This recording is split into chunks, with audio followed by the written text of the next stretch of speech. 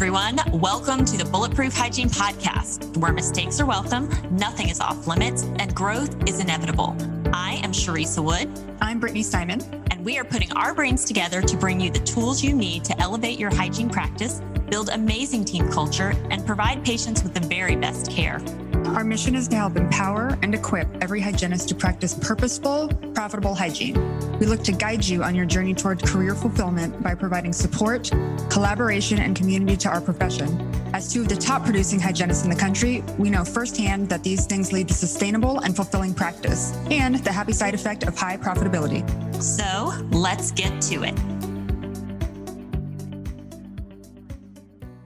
Hello, and welcome back to another week of Bulletproof Hygiene. I'm so excited to have you joining us this week because we have an awesome return guest, hopefully that we're going to hear more and more from as we progress. But tonight I am with Tom Viola. He is the renowned and highly credentialed pharmacologist that is going to help us understand a little more about diabetes and the medications that are used to treat it and what we need to know as clinicians. And I know that we did a deep dive on diabetes and the oral systemic connections and periodontal disease and all of that several episodes back. So if you're interested in hearing more about that, I'm going to encourage you to go back and visit episode 40. But before we really dig in tonight, Tom, I have a question for you, and I want to encourage you as listeners to go check Tom out on Instagram. So he's got a really great page. It's Pharmacology Declassified, and he just has some really great information, very engaging. And in fact, I saw one and I'm like, I have to ask him about this. Tom, you had made a post about correlation between amoxicillin allergies and implant failure. And I had to know more about that. And I wanted our listeners to hear it too. So tell me what you found on that. Yeah. So the study was done, as a matter of fact, in one of the colleges where I teach, in New York University School of Dentistry. And it went about trying to determine why it is that it seems that patients who have penicillin allergy and who are treated with other antibacterials other than amoxicillin seem to have a greater failure rate of their implants than patients who don't have a penicillin allergy and get amoxicillin as their prophylaxis. And as it turns out, the research was done because of that very premise. What is it about using amoxicillin that seems to, anyway, ensure dental implant success? And as a matter of fact, what the study really determined was it wasn't that amoxicillin necessarily determines implant success. It was that those patients with penicillin allergies are given alternate agents. So things like clindamycin, azithromycin, even metronidazole as an adjunct. And it turns out those patients actually had a greater chance of implant failure than those who took amoxicillin. So it's not amoxicillin that makes the implant more successful. It's the use of the other agents that maybe makes the implants less successful. So, yeah. Interesting. You learn something new every day. And I'm sure once, now that they've kind of established that, they'll probably hopefully soon figure out why that is. And we'll hear more about that. Yeah, the failure rates were impressive. So the researchers found that dental implants failed in about 17% of the patients who reported a penicillin allergy versus about 8% who didn't have the allergy. So almost, if you want to, it's hard to compare percentages, but it's almost twice as much when they had a penicillin allergy. Interesting. And I read that and I shared that with my docs, and I had to ask you because we place implants in our practice. And I know typically my doctors will prescribe Keflex. So I was like, I kind of know about this. Well, since the American Heart Association recently changed the endocarditis prophylaxis guidelines to include cephalexin, you're going to see more Keflex or cephalexin in dentistry than you did before. As I've always said, I've been a big fan of Keflex for a long time in dentistry. I think probably is one of the agents we've overlooked for a long time. And I really can't get a good reason why. And honestly, it works just as well as amoxicillin, but has a much lower chance of anaphylaxis if the patient is allergic to penicillin. And that's the thing that got me about this study, Carissa, because I'm thinking, man, just give me a reason why, something to sink my teeth into as to why. And it's one of those studies where they don't know. Got it.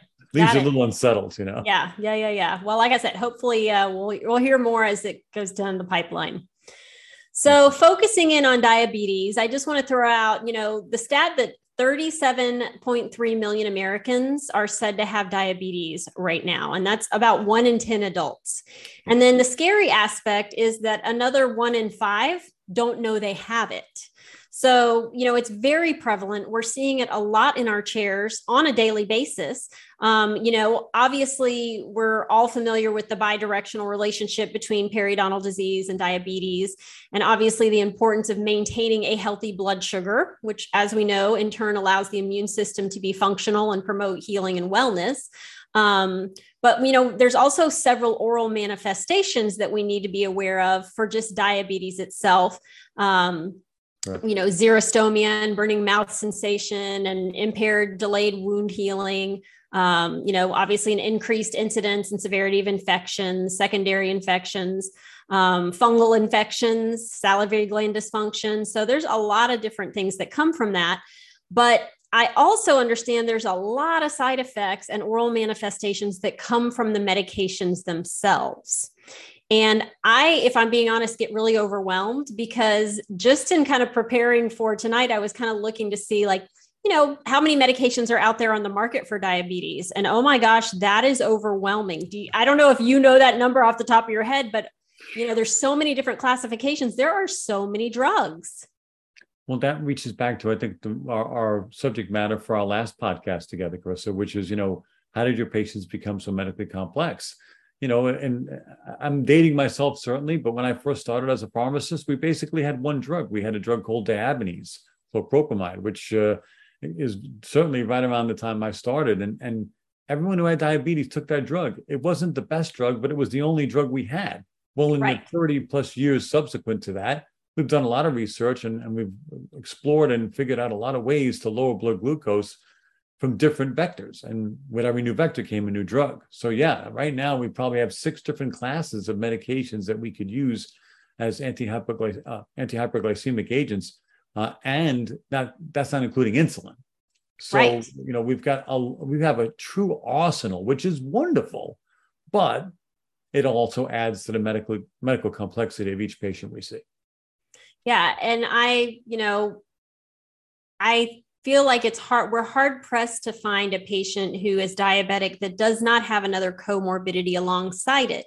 So, I think it's more common than not to see a patient who's taking one or multiple medications for diabetes on top of something for high blood pressure and cholesterol and, maybe sleep issues and depression. And you start combining all that. And, I had a new patient the other day that was just listing off, medication after medication after medication. And I'm like, oh my gosh, I'm so overwhelmed. I don't even know what all of these do.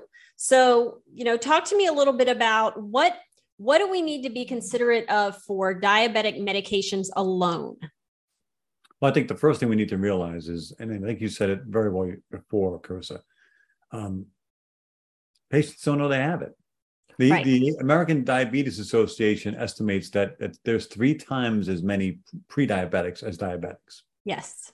If all those pre-diabetics become diabetics, we're in a lot of trouble. Yes. Right? But the sad part is a lot of them, unfortunately, will pass away before they become diagnosed with diabetes, either because they never got diagnosed or won't get diagnosed. They don't see a doctor on a regular basis. Or get this, they succumbed to the after effects of having prediabetes without ever having been diagnosed as diabetic, but still suffering the same fate. So it's very sad when you think that we could be treating more patients if we just got rid of this moniker of prediabetes and just said, look, anybody who has a normally elevated blood glucose for no good reason is probably diabetic. Let's just call it what it is. Right. And then we could start treatment earlier and be more aggressive and more effective, I hope, in managing their diabetes. But it's this thing of, well, let's wait until it gets really bad. Then we'll call it diabetes. And then, by that point, you've already, you've got several disease states that have, or comorbidities that have also crept in. And it's more difficult to try to reverse the stream. I will tell you that we've not done such a great job in treating diabetes until recently. I can remember when I first got started as a pharmacist, our main focus for treating diabetes type 2, diabetes mellitus, was to increase insulin output. And we thought, rightfully so at the time, that diabetes type 2 was caused by too little insulin. But we were looking at essentially a snapshot. Okay, we're looking at a patient who has type 2 diabetes, who's, let's say, a little older. And what did we find when we did the testing? We found that their insulin levels were low. Well, it seems pretty easy to me that if you find a patient with a disease and one of the outstanding characteristics of that disease is there's too little insulin, we'll treat them by giving them a medication to help them make more insulin. But really what we needed to do is take a longer look back and realize that diabetes type 2 was not a disease of too little insulin here. It was a disease of too much insulin resistance here, which led ultimately to their pancreatic beta cells, islet cells dying off, getting burned out, which that then led to them having too little insulin. Right. So that revolutionized our approach to treating diabetes. Instead of being so reactive, we became more proactive. Yet, having just said that, we're not proactive enough because we have all those pre-diabetics out there. Right. Well, and I think, I'm seeing more and more patients now that are coming in that have the glucose monitors. And I think that's been very helpful. I've had some patients say they've had great success with that and really understanding. It helps them understand, what they can do and what works for their body. And, because I always say all the time in dentistry, we cannot apply a cookie cutter to dentistry. And I think it's the same thing for medical health and medications that are used. And, I'm a big, big believer in health coming from, taking care of ourselves. I think so much of diabetes could be reversed with eating nutrition, eating healthy foods, moving our bodies, getting, good hydration. And unfortunately, I feel like there's a large contingent of the population that's not willing to do that. Instead, they're more willing to, just take a pill. And even then, when you look at the stats, the stats look like, I think I saw 50% of patients who who have prescriptions don't take them regularly as directed. So one of my thoughts is, how do we as clinicians and providers help our patients, help encourage them and motivate them and understand how these medications work and why they're important for them to take them regularly to maintain themselves? Right. You can make that same argument for antihypertensives and every other medication for chronic illness, because it's not an acute illness. The symptoms are not acute. They're chronic, they're long-term. And so I don't have to worry about taking that medication today. So for example, if I had an acute illness like an infection, man, I'd know if I didn't take my antibiotic that day because it would get profoundly worse in a short period of time. But a chronic condition like diabetes or hypertension, well, heck, I can let that go because I don't see the immediate after effects of not taking that medication. I'll only see those effects down the line, a long time away from now. So therefore, it's not as urgent for me to take my medications every day. It's not as urgent for me to be proactive. It's something I'll need to worry about later on. So to your point from before, that the attitude seems to be, come save me versus let me save myself. Right. Do the right things proactively so I don't need someone to come save me later. And that, I think, has manifested in the way we look at medications to treat diabetes. So to go back to what we said before about looking at it from a very, reactive standpoint and saying, okay, you don't have enough insulin, let's give you a drug to bolster your insulin production and then in the end, just burn out your pancreatic islet cells faster. Let's go back in time and say, okay, what we should have done, what we will do for future generations is treat insulin resistance earlier on. With what though? So now you have to create a new medication, right? We don't have one. So we come up with several. And of course, the one that really matters most to people is metformin. Right. Now, metformin's a great drug. It does wonderful things for us. It lowers insulin resistance. And that ultimately means what? I'm going to treat type 2 diabetes much more effectively and efficiently than I would have done with a medication later on. But to get back to your question, how do I impose upon people the importance of taking their medications? Sometimes it just falls in our lap. And with metformin, go figure. One of the side effects of metformin is weight loss. And if that's not positive reinforcement for taking your drug every day, I don't know what is. So it lowers your weight, it lowers your, bad cholesterol, if you will, and improves your good cholesterol. It has all these good effects. So yeah, you know what? I don't mind taking this drug every day. See, now the mindset's changed to, well, yeah, if I do it now, I get the benefits now and I get benefits later. What's so bad about that? The problem comes up, though, when your patients can't take metformin. And unfortunately, that's because they waited too long to start, okay? They're one of those pre-diabetics that waited until it got too bad to finally see their doctor and get started on the road to treatment. But now they have liver disease or kidney disease, and they're not good candidates for metformin. Okay, now what? So you could, as a patient, you can approach it fatalistically and say, well, darn if I do, darn if I don't, I won't do anything. I'm hopeless. But that spurs the research for new drugs. And where do we get this new batch of drugs from? The most unlikely place ever, the Gila monster. Now, if you don't know what a Gila monster is, don't feel bad. I didn't either. Although that's a lizard, right? The lizard, yes. Yes. Lives in the southwest part of the United States. And I've got friends who live out there and always telling me, come on out to the canyon. We'll hike down to the bottom and we'll sleep out under the stars. And me being a city boy, I always say the same thing. Are you crazy? I'm not sleeping out under any stars. Cold-blooded reptiles seek out warm places to sleep at night, like my sleeping bag with me in it. I'll be in the cabin. Maybe I'll see you in the morning. Maybe I won't. It's a toss-up, right? But the point of that is the Gila monster has survived in the desert for a long time. How? Food is so scarce. Resources are so scarce. How does this Gila monster survive?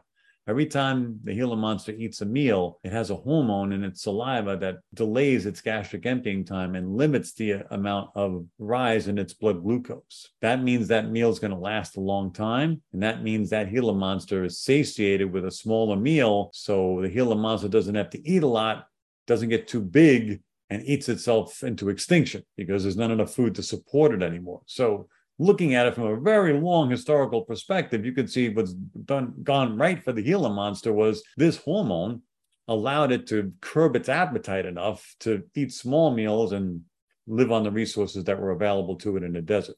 What the heck does this have to do with diabetes in humans?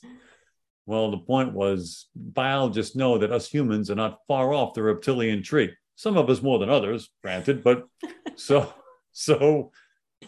all right, if the Gila monster makes the hormone, do we make the hormone? I mean, we never thought to look. And now we do, and we find that, yes, humans do make a similar hormone called incretin. But guess what? Type 2 diabetics don't have enough. So providing the type 2 diabetic with a drug that mimics that incretin hormone would help put that blood sugar back in where it belongs, right? Would help, kind of correct and set the ship on the right course. And yeah, that's why you can't watch TV now without seeing 5 commercials for Ozempic and Trulicity in 10 minutes, right? Because they're such blockbuster drugs. It all came from a Gila monster's spit, believe it or not. Interesting. Okay? I did not know that. Yeah. Yeah, I just had a patient last week actually who was doing Ozempic injection and was saying that she had a lot of gastric issues with that. And said that she had, and again, this is what you find if patients start having those side effects, they tend to not want to take them. So she had determined for herself that she was going to cut her dosage in half, which she said did make, helped her from a GI perspective. And she was still losing some weight and, things are looking better. But yeah, that was interesting.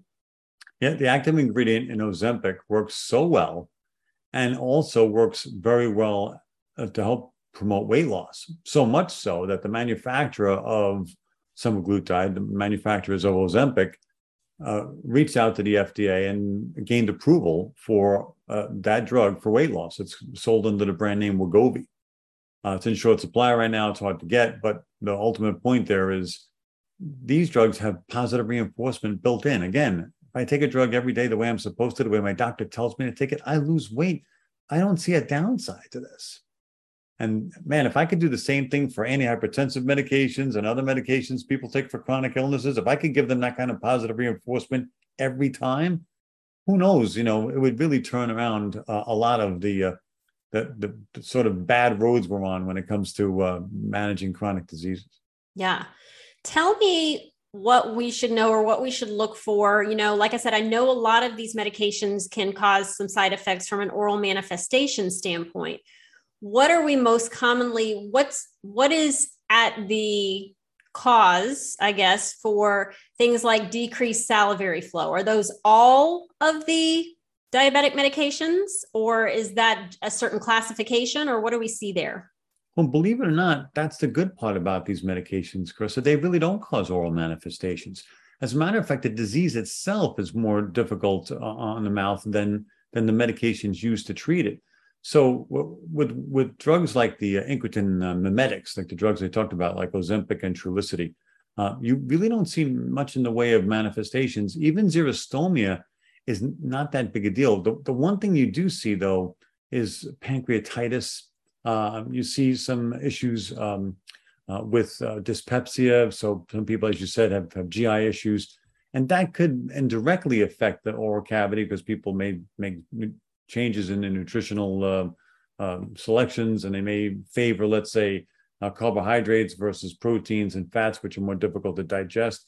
So an indirect effect, certainly, but not actually any direct oral manifestations that we can pin on some of these newer medications. Even some of the older medications like glyburide and glipizide, other than xerostomia, which was relatively an issue, not much, you didn't see many oral manifestations that you can directly attribute to the medications. And I'm glad for that, because I don't need to give patients one more reason not to take their medications.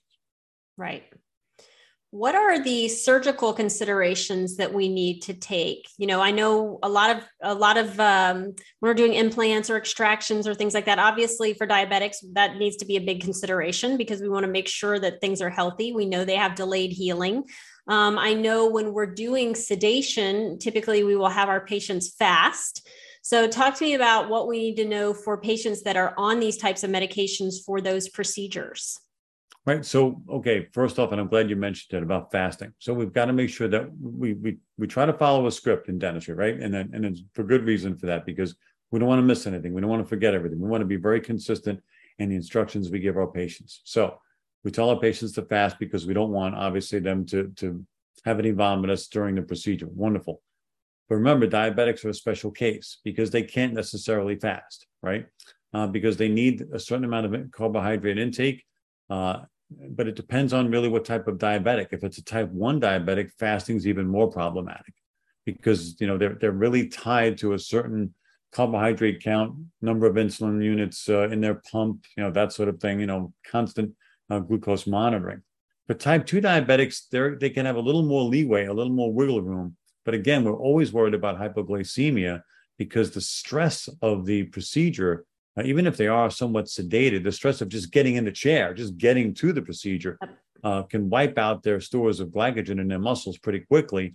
And now the tank's empty, and they're crashing. They're having a hypoglycemic episode during or before the procedure. So we want to encourage them to eat up to a certain point before the procedure, but to think about maybe not taking their medications that morning, so that way they don't have that potential for hypoglycemia.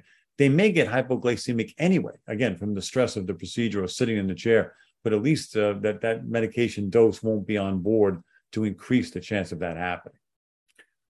Other considerations are the fact that we always need a source of glucose handy, right? So I often say to our dental offices, make sure you've got a source of carbohydrates handy in case the patient does get a hypoglycemic episode.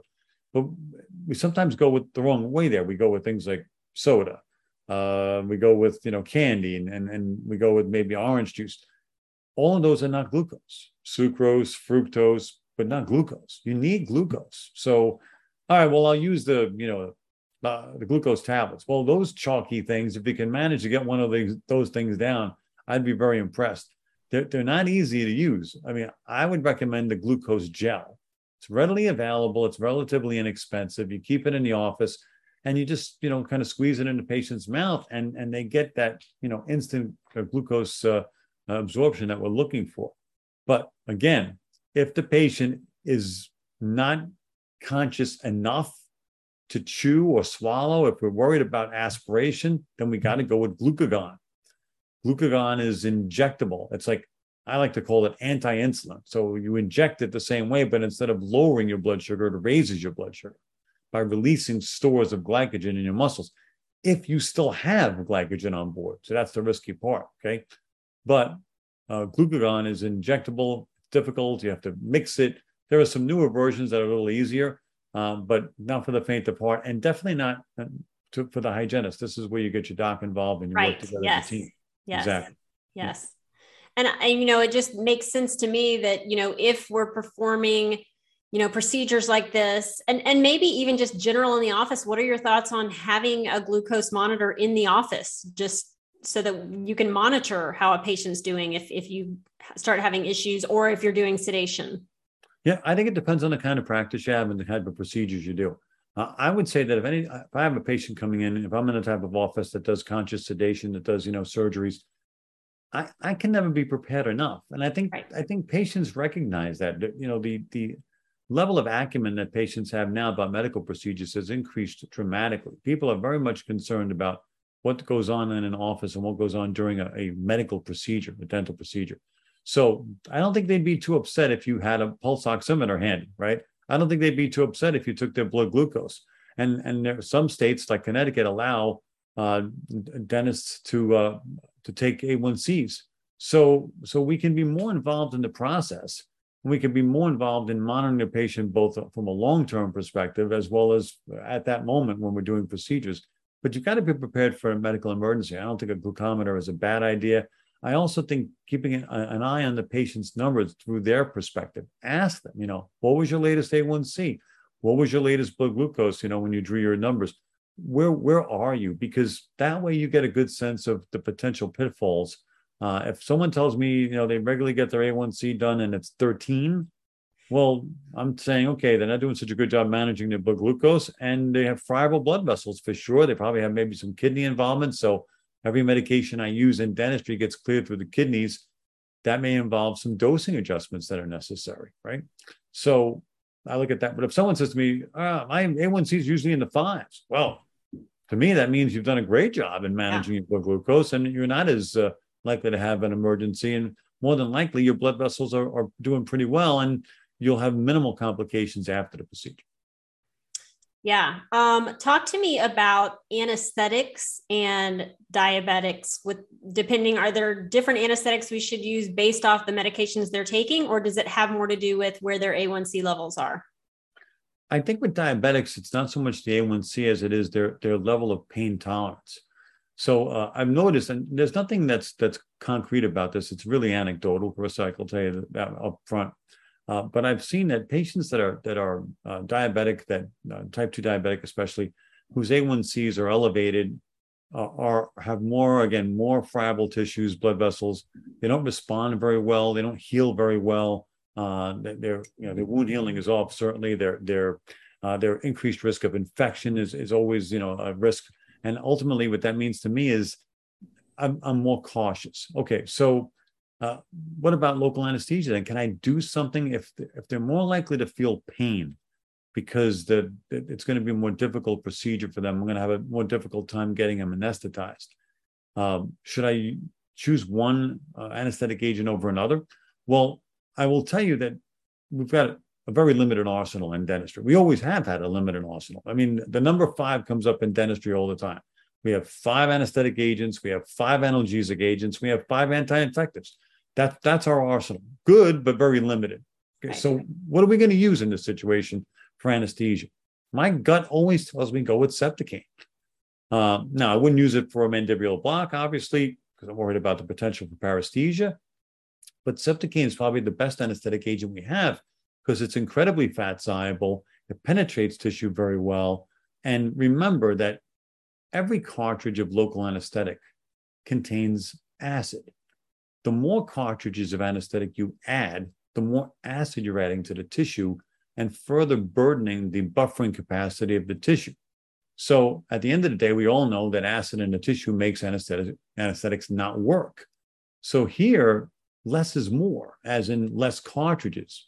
That means, well, then I better use a more concentrated anesthetic solution to get more molecules in there with less cartridges. And again, that's why Septocaine works so well, because it's 4%. And because, again, it comes with epinephrine. Now, you might say, oh, can't use epinephrine because epinephrine will drive up blood sugars. We can't do that in a diabetic patient. this is the same argument I've had many times with myself and with some people colleagues of mine who say, yeah, we can't use epinephrine in diabetics. And I say, if you don't use the epinephrine, you can't make the anesthesia profound enough. It will wear off quicker, which means you're going to add more injections. That has a dual negative effect. Number one, you're adding more acid. More cartridges equals more acid. And number two, the patient feels pain. And so they're going to get a dose of epinephrine anyway from their adrenal glands called, adrenaline. So what did you really accomplish? You didn't accomplish anything. You might as well use the epi so the anesthesia is more profound. There's no breakthrough pain. There's no surge of adrenaline. Overall, the patient gets less epinephrine, in my opinion, if you just use the epi. Got it.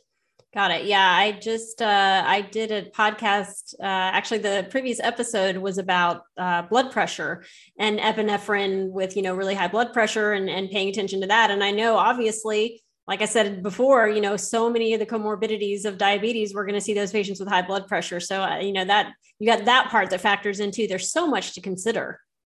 Well, that's the thing. And I'm glad you brought it up, because when we talk about diabetes, we tend to be like diabetic centric, like, okay, let's look at just diabetes, but we have to factor in a lot of the comorbidities. The two I like to talk about the most are kidney disease and cardiovascular disease. Now, kidney disease is tough because we know that excess blood sugar puts a burden on the kidneys, and ultimately that can cause kidney failure, end-stage renal disease.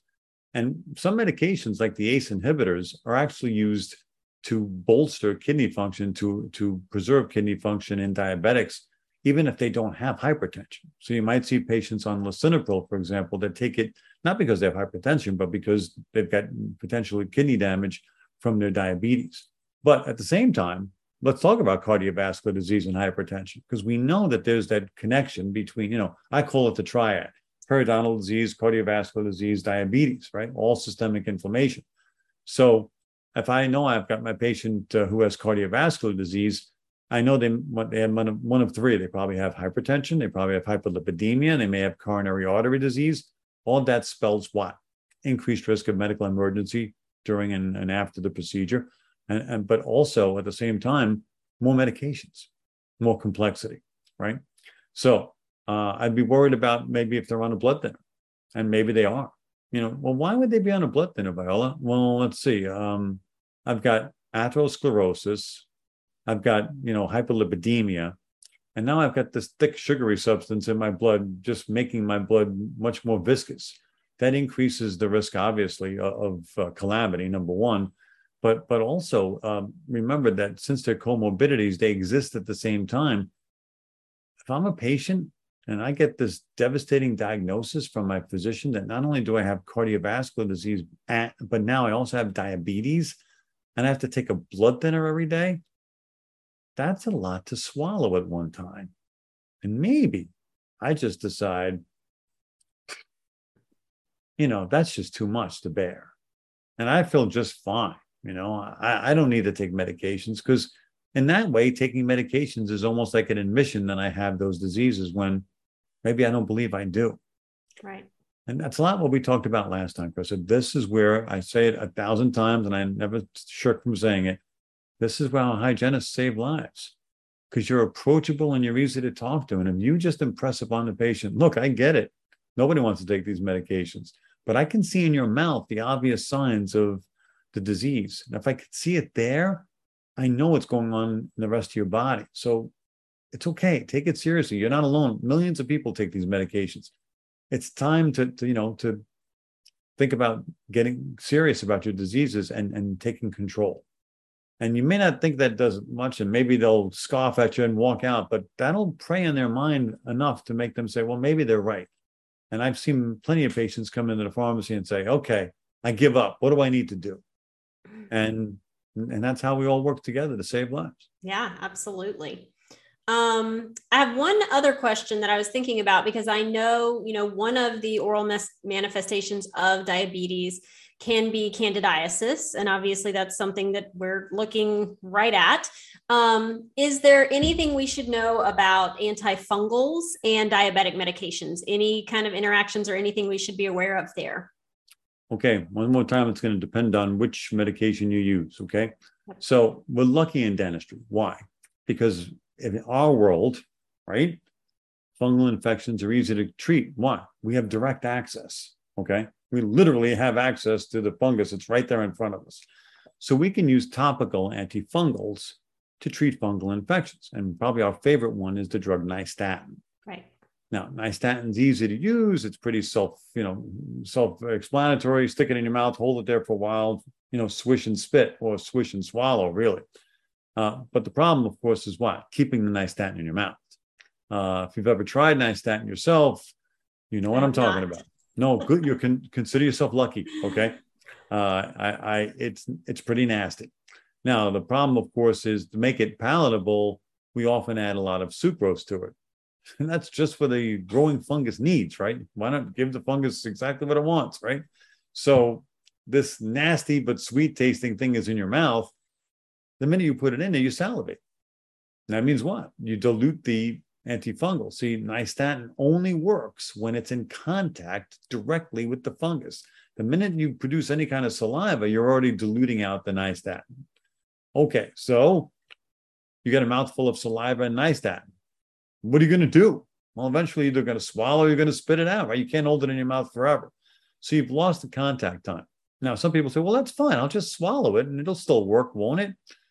Nystatin, unlike other drugs, is not absorbed into your general circulation when you swallow it. So basically, once you swallow it, it stops working. So that's why you got to hold it in your mouth long enough. Well, that's why it takes 2 weeks sometimes for nystatin to make any headway with oral candidiasis. All right, so break out the big guns then, right? Break out diflucan or Miselex, right? The azole antifungals. Just do a great job, by the way. Miselex is great, but Miselex is kind of the same thing with nystatin. It's a wafer. It's about the size of a quarter. You have to put it on your tongue. You have to hold it there for about 20 minutes, and you have to do that 5 times a day and try not to chew it. Okay, well, that's easier said than done. And so that in itself is an obstacle. All right, the heck with that. Then let's use diflucan. Just swallow the pill. Great. But if I had to pick one drug, Carissa, that I know for sure causes more drug interactions than any other drug we use in dentistry, it's diflucan. Really? Oh, yeah. Diflucan slows down the liver and inhibits liver enzymes. And that makes every other drug you take with the diflucan that goes through that same enzymatic pathway last longer. Now, while you may think, and I may think that's, more bang for my buck, more drug for my buck, it's lasting longer, that leads to toxicity ultimately because you're still, even, that drug you took that's supposed to last 24 hours, now, thanks to diflucan, lasts 30 hours, you're still taking one dose every 24. So it starts building up in your bloodstream and you get toxicity. So I would say that every medication, even medications that we use to treat diabetes type 2, can fall into that framework, depending, of course, on what enzymes are involved in metabolizing those drugs. Wow. I didn't know that about diflucan. So that's good to know. Thankfully, I feel like here recently, I don't feel like I've seen any active candidiasis, in my chair for a long time. So good to know. But I will tell you, Carissa, the one thing I would love to hear everybody say after this podcast is they heard it here from you and me. Candidiasis is a known issue, but fungal pharyngitis is more of an issue that almost always seems to go undiagnosed. The patient doesn't know they have it. They can't open their mouth wide enough with a flashlight and look in the mirror to see the fact that they have a fungal infection in their pharynx.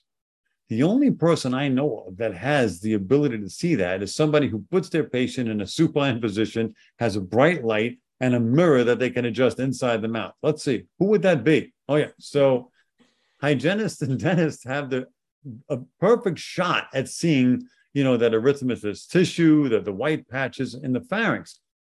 So why does it go undiagnosed? Because nobody maybe thinks to look for it. The patient can't see it. But what that means is even though you've cleared the candidiasis from the oral cavity, those colonies in the pharynx are just going to recolonize the mouth again and again. And that may be the source of why some patients get recurrent oral thrush. So the good news is if we can use something like nystatin, we can tell the patient, okay, hold it in your mouth, for as long as you can and swallow.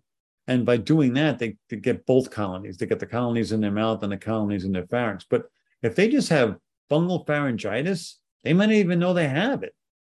But a hygienist who knows this says to the patient, do you wake up every morning with a sore throat? How'd you know that? Okay, could be sleep apnea. It could be, they're just a mouth breather. It could be that they take medications that dry out their mouth. Maybe they have xerostomia or hyposalivation.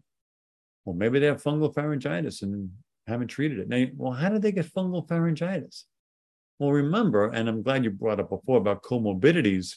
Let's face it, other people out there that have diabetes and cardiovascular disease might have respiratory disease, might have gastrointestinal diseases. And all of those can increase the risk of fungal pharyngitis as well, due to either medications that are used to treat respiratory disease or, for example, acid reflux, making the tissues vulnerable. Yeah. Yeah. Sleep apnea is huge in creating that issue as well, just because of the reflux that tends to instigate. So, yeah. So good questions that are easy to ask, that probe your patient and lead to breakthroughs. Because if you can treat that fungal pharyngitis with just nystatin over the 2 weeks, you've improved their quality of life tremendously. And they didn't even know they needed their quality of life improved. Right. It's so interesting to me, the things that we as humans will just deem normal. Yeah, right. Because it happens every day. So it's right. normal. Yes. Yeah, exactly. Exactly. I mean, I say that all the time about, issues like high blood pressure and diabetes, like all these things are so common. People think, oh, that's just normal. And it's like, unfortunately, at this point, I think it is normal, but it's not healthy. So I think my best example of that is COPD. Patients who end up with emphysema or chronic bronchitis, because the cough starts so insidiously, because it starts and it's mild in the beginning and takes years to develop into a full-blown disease. After a while, people just think it's normal for them to cough. They don't realize, and they take things like Robitussin and Mucinex, thinking, well, I've got a cough. I've always had a cough. You don't have a cough. You have COPD. But if we would have diagnosed it sooner, because if you'd brought it to our attention sooner, we could have got you on the road to treatment faster. So you're right. I mean, things become commonplace, and therefore they become quote unquote normal. Yeah. And I think that is, you mentioned, the hygienist, we do have this very unique and special position that we do get to look at all these different aspects and speak into our patients. And there is that level of trust. And, once we show ourselves trustworthy, patients start to get more interested in what we have to say and what we see. And, I love those conversations that I have with patients where, they start to see, you see the light bulb going off, and they're starting to think through, and they're asking questions, and they're saying, oh yeah, I have noticed that. And yeah, such a gift, such a fun thing. Well, yeah, think about it. You've got time with this patient. You don't see them every day. Their loved ones, their family members see them every day. They're used to their habits. They're used to the way they sound. They're used to the way they breathe. To them, it's normal. But you see these patients twice a year. You've got time and you've got quiet, right? So you can listen to how they breathe. You can, take in the fact of, what they look like. Do they have edema? Is their skin the right color? Do they have pitting and maybe cyanosis in their fingernails? You're looking at all these things from a body-wide perspective because you've got the time. I know a lot of hygienists listening right now saying, what do you mean? What time? I have no time. I know. But I mean, you have the time to listen and take in the whole perspective of that patient and see them through eyes that normally don't see them every day. So that you'll pick up on the little things that their coworkers and their family members just take for granted as normal for them. But, then you say things like, I noticed you had difficulty breathing while we were working, so what's going on with that? Or I noticed that your breathing was labored, or I noticed that you're red, your facial color is a little pink. I noticed that your gingiva are a little blue, and I noticed your fingernails are a little blue too. Little things like that, can lead to breakthroughs, because that's the first time maybe the patients or anybody ever say that to them. Yes. I had a patient I've been taking care of for years, and the time before last that he came in, he looked very pale to me, and he had really low blood pressure. And he is a diabetic patient who they've been working pretty hard to get A1. They just can't get the A1C to normal out. his mouth looks great and we're maintaining that aspect. So I said, well, I'm happy to know it's not coming from your mouth. But when he came back for this last 3-month visit, he's like, I have been through the ringer, and he is having all of these issues. And I won't go through them all, but he really had a lot going on that was very concerning. And, I was like, I said, do you remember last time I mentioned that you look really pale? And he said, yes, that's what that was about. So yeah, you're exactly right. Change in skin color, change in the amount of perspiration, change in the level and the depths of breathing, change in their pulse, change in their what's considered normal blood pressure if you take their blood pressure every time. Yes. Change in their vital signs. If you're lucky enough to take blood glucoses, or if you're lucky enough to do pulse ox, and you see changes that are outside what you've been, that's why it's so important to do it every time, right? So that you get a baseline, and then when they fall out of that baseline, that's the time to speak, right? As I said in the last podcast episode we did together, be the bartender, right? Listen and speak, right, when it's time, and let them know what your concerns are. Plant the seed so they go see their doc finally and say, hey, I was at the dental office and they said this is going on. Great. Started a conversation. Now we're on the right road. Yes. Yes.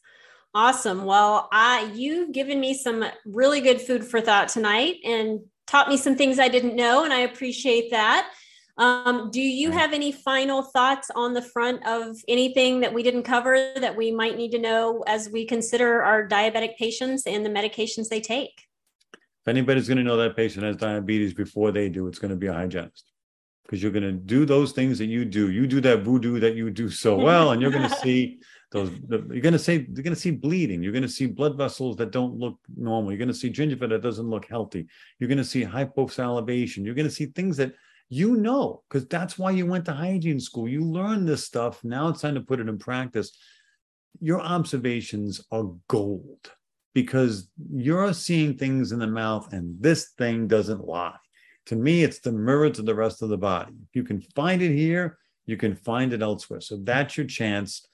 Maybe you don't know they have diabetes. Maybe they don't even know they have diabetes. Maybe no one's even brought it to their attention. But that's when you ask the question. Family history, right?